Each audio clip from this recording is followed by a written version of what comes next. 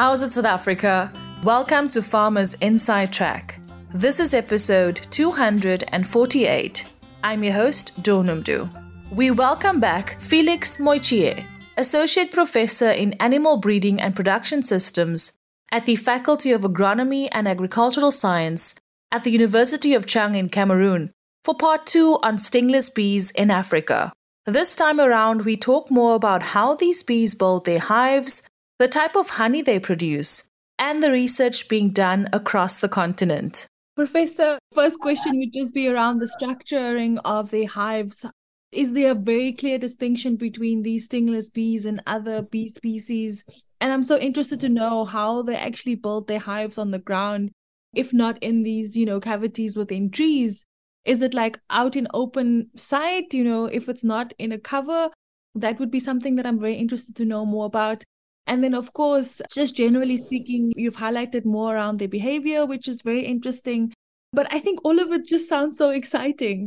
For me, it's a very new avenue to think about and explore.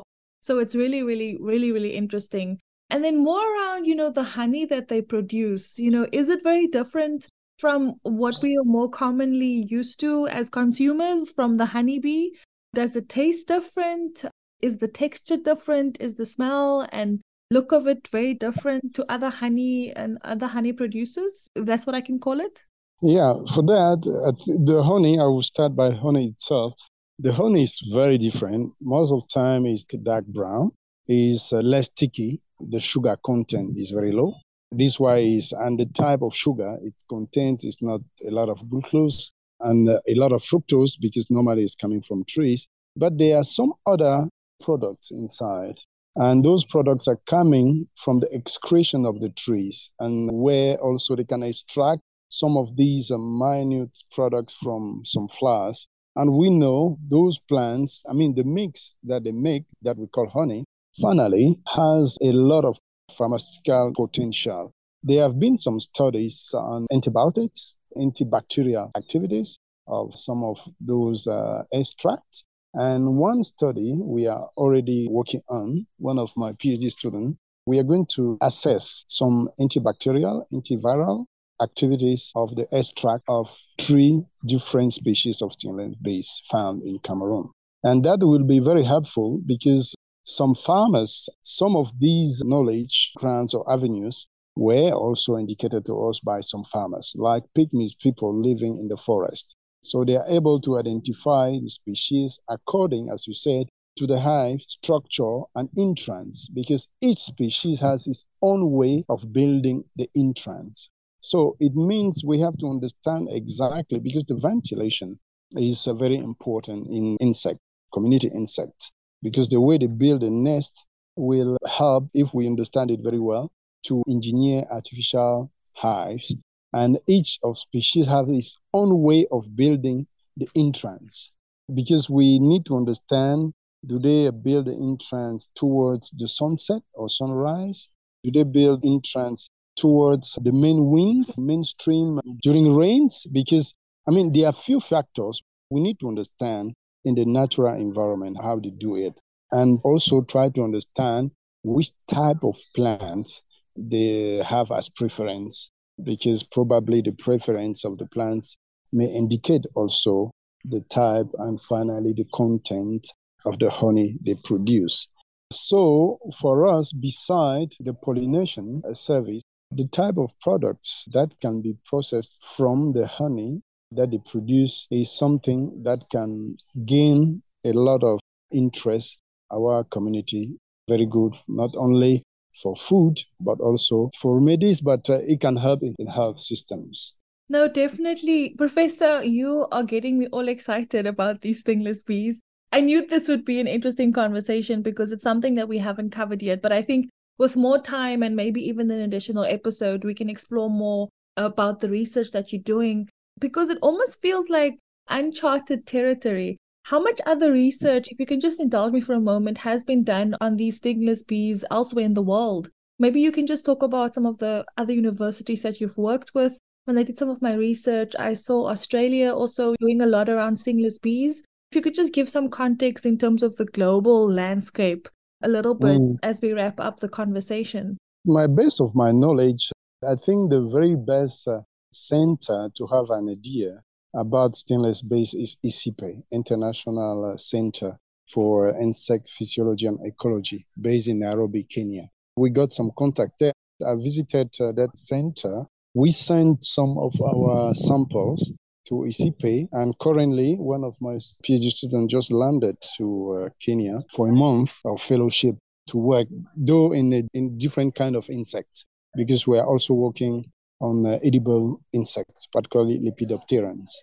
There are a lot of lepidopterans in our forest, some of them eaten by communities. So according to what I know, in Africa, there have been a lot of work in Ghana, in Makerere, University of Uganda, in Tanzania, in Kenya for sure, and DRC as well, and a bit in Nigeria, based on what I've read.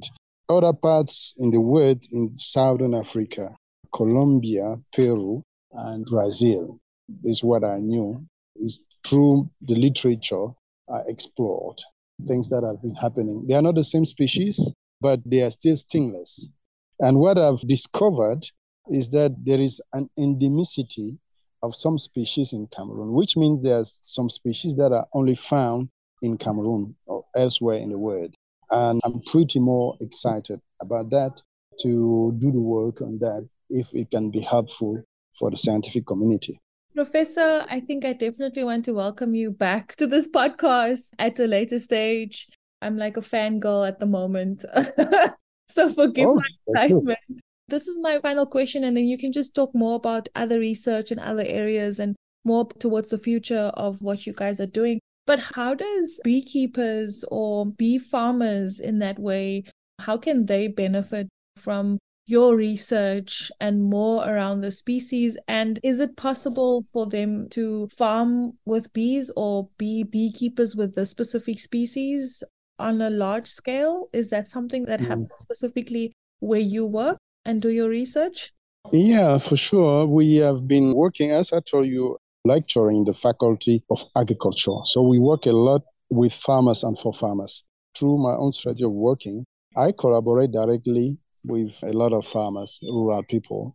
We have a network of farmers, of beekeepers, where we, through a platform, we usually share new questions, also new discoveries, we can say so.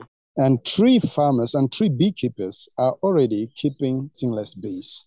So our university, the plan, because I collaborated to the creation of a botanical garden within the campus, the plan is to have an apiary that can be an experimental apiary within the campus that would help to train our students and to train also farmers that could be interested in these new species, because beside these stingless bees group, I'm also really interested in some other, let's say, wild species that have been used in our food systems.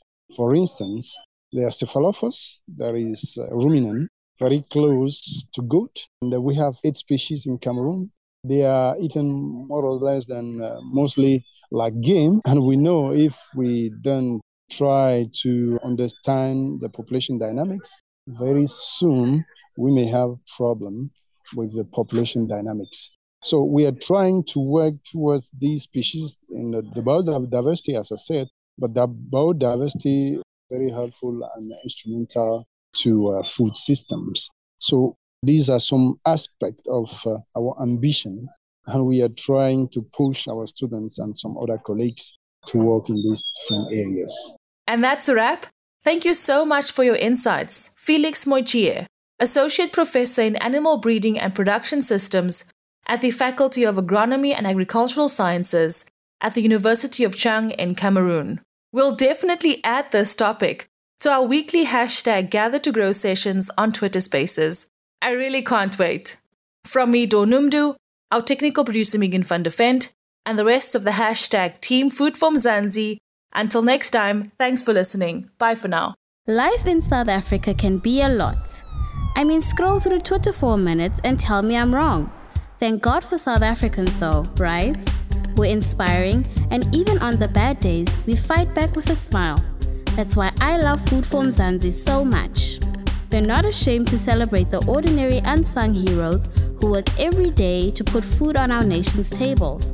Go to foodformzansi.co.za and never miss an inspiring story.